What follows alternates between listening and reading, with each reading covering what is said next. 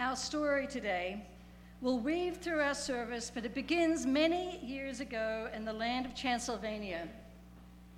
There, in a mountain village watered by quick rushing streams and shadowed by great forests of beech trees, there was a village of small wooden houses with dark shingled roofs. The people in the village were of the Unitarian religion, and they wanted a church of their own. A church set on the hillside, they decided, where they could look up and see the lights of the church glowing at night, reminding them of the glow of their community together. Let's return to our story. All the people of the village labored long and hard to build themselves a church. The stonemasons hammered sharp chisels to cut great blocks of gray stone, then set the stone into stout and sturdy walls.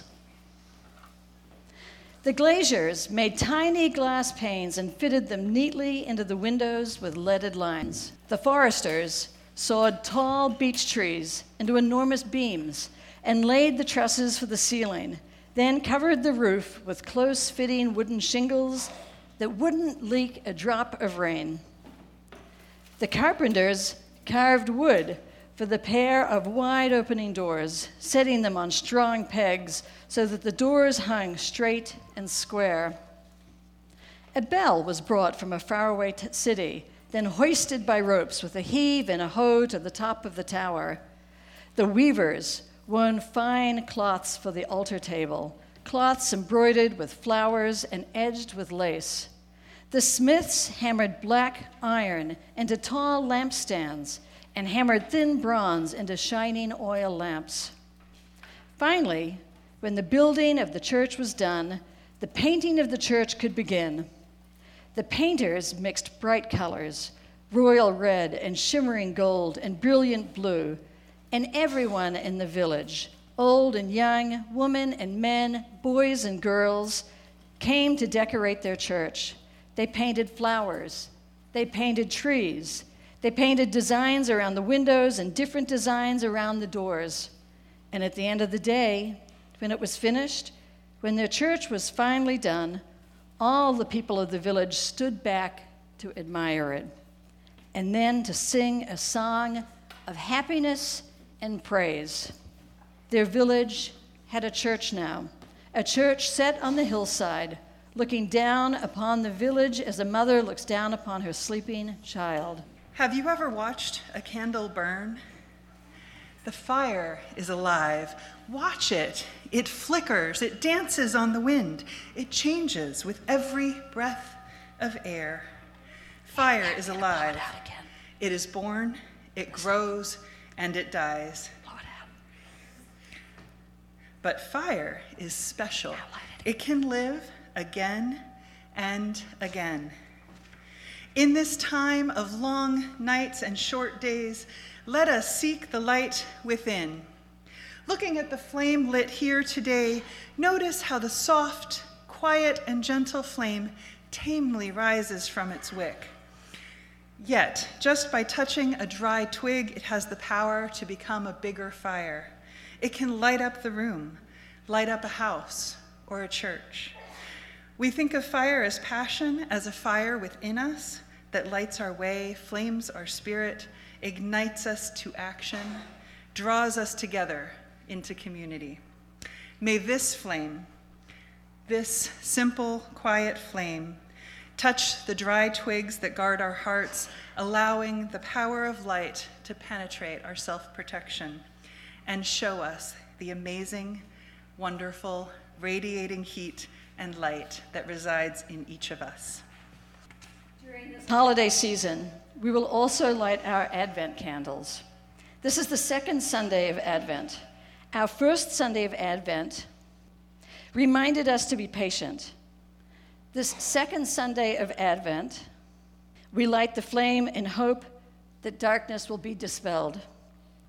In this holy season, may the darkness of winter be dispelled in this festival of lights, and may the darkness of ignorance be dispelled in the strength of compassion, reason, and of sharing. Blessed be. "We eat now," announced an elder of the village, because everyone was hungry after their long day's work. "And later tonight, we will come back to pray." So the people of the village went down the hillside to their homes and their suppers, all except one little girl named Zora and her father, who stayed behind. They had brought their own bread and cheese, and they ate their food slowly. As they ate, Zora ran from pitcher to pitcher, with her footsteps echoing off the stone walls. "See how pretty the church is!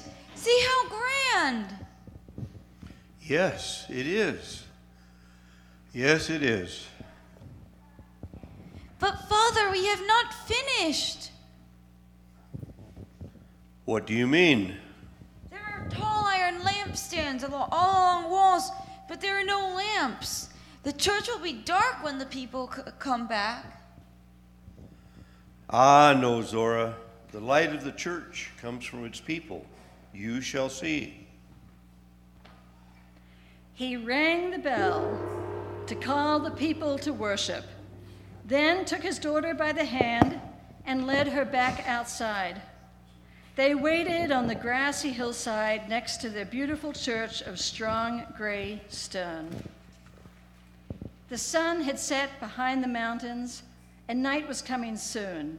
Yet, off in the distance, we could see in the growing darkness, tiny points of light came from many directions and moved steadily up the hill. Each family is entrusted with a lamp. Each family lights its own way here. "Where is our family's lamp?" Your mother is carrying it. She will be here soon. Off in the distance, Zora saw many lights moving closer together, gathered into one moving stream, all headed the same way, growing larger and brighter all the time. Zora's mother arrived, bearing a burning oil lamp in her hands. The mother gave the lamp to Zora so she could set their family's lamp high on its tall iron stand. All around the church, other families were doing the same. Soon the church was ablaze with light in every corner, for all the people of the village had gathered to pray and to sing. All through the worship service, Zora had watched the lights flicker and glow. She watched her family's lamp most of all. When the service was over, she took the shining lamp from the lampstand. Its curved sides were warm and smooth in her hands. She gave it to her mother, who carried the lamp home, with the flame lighting the way. The lamp flame lit their house when they returned home. Thinking about the day, Zora sat next to her mother. "Father said the light of the church comes from its people." Yes. "But also the people take their light from the church, and we have that light every day." Yes, indeed. And even when we are not in church, even when the lamp is not lit, we carry the light of truth in our minds and the flame of love in our hearts to show us the right way to be. That light, the light from truth and love, will never go out. Never? Never. And this lamp will last for many, many years. When you are grown, we will give the lamp to you. And when your children are grown, you will give the lamp to them. And all of you will carry it back and forth to church every time. But there is only one lamp. Make another, and let the light grow. And someday tell your children to make lamps too. And now, good night. The years passed. Zora grew. The lamp came into her care. She kept it polished and clean. And when the bell rang out across the valley to call the people to worship, she carried the lamp back and forth to the church on the hillside, the flame always lighting her way. When the time came, she made more lamps and gave them to her children, who made more lamps and gave them to their children. And so it went, on through the years, even until today. And always, the light of truth and the flame of love from that Unitarian church on the hillside continued to grow and show them and us the way. As far as I know, we don't have a separate ceremony to honor fire. We do have a water communion and a flower communion that honors the earth.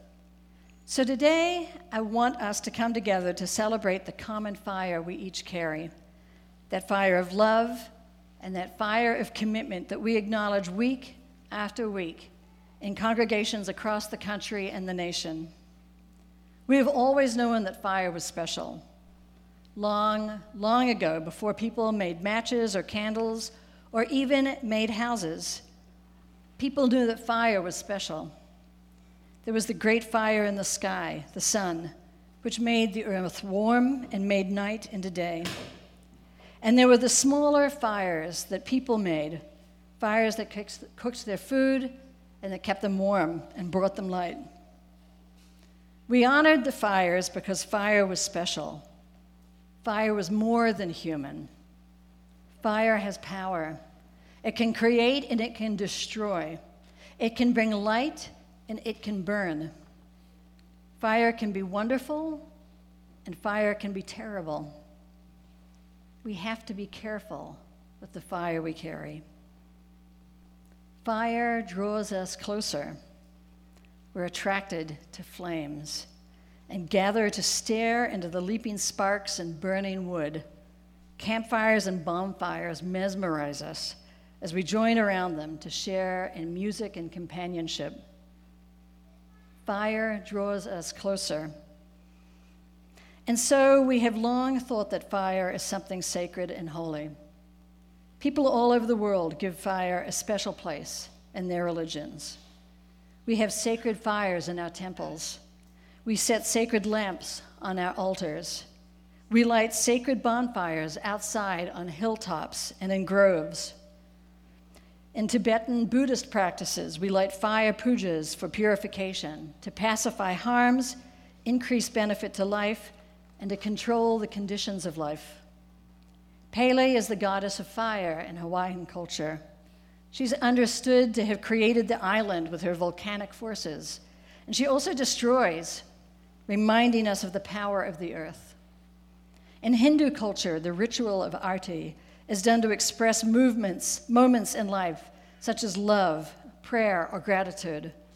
It involves lighting the flames of Aarti that illuminate so people can better see the form of the deity.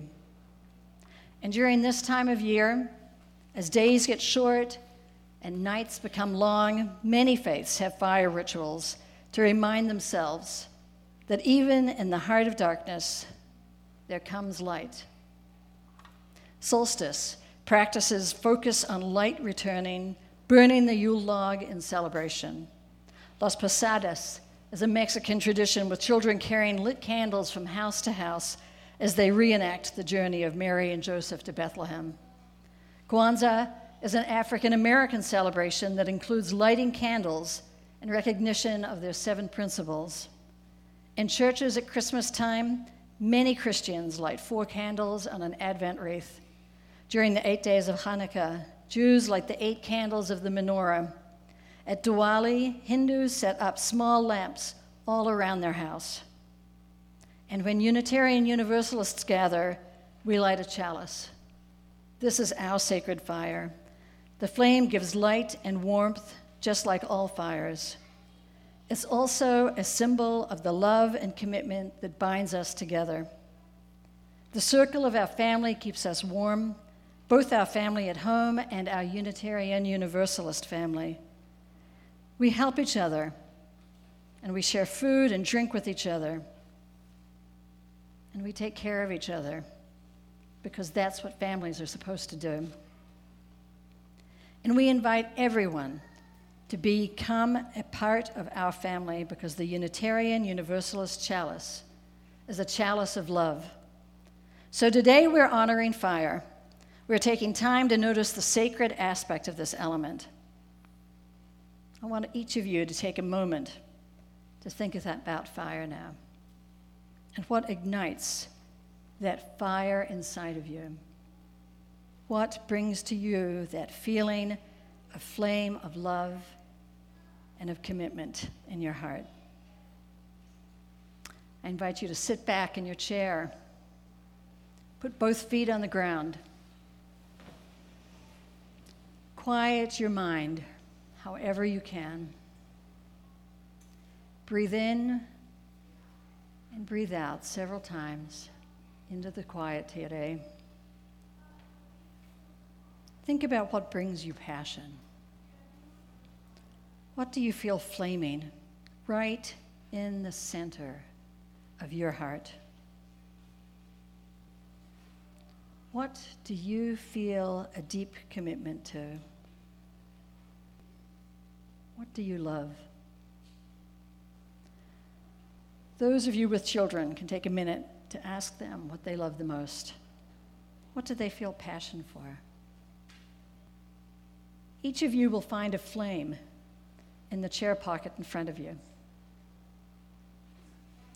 Write that love or commitment down on your flame. Something you're willing to share with others.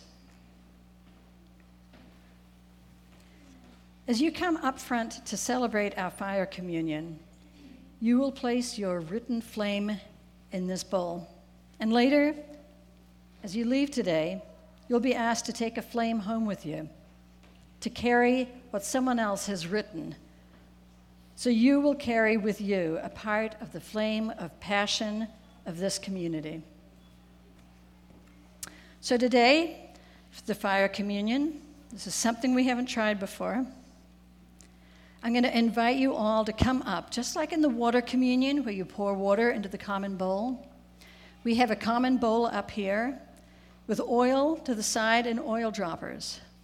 You will line up on both sides and drop some oil into the common bowl, and then you can circle back up into the center aisle, and the bowl up here is for your flames. As you bring them up, you can drop them in there. As you wait here to add your oil, I invite you to think about the community, the love you bring and the love you receive, the commitment you bring and the commitment you receive.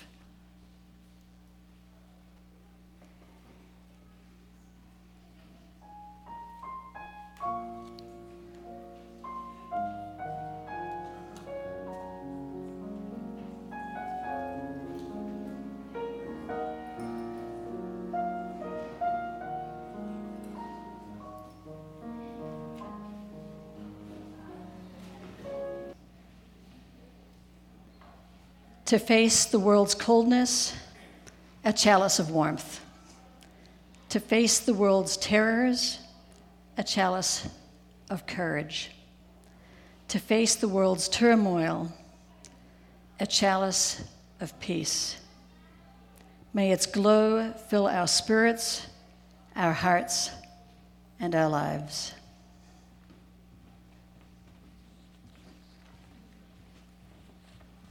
I invite you to join me in a blessing. Blessing this oil and this flame. After each of my blessings, join by saying together, this fire is sacred. This oil is sacred. It is made sacred by the many hands that have added their part to the common bowl. This fire is sacred. The flame of this community is lit by what each of us adds and what each of us contributes. This fire is sacred. It glows from the gifts we offer. It is lit by the fire we hold in our hearts. This fire is sacred.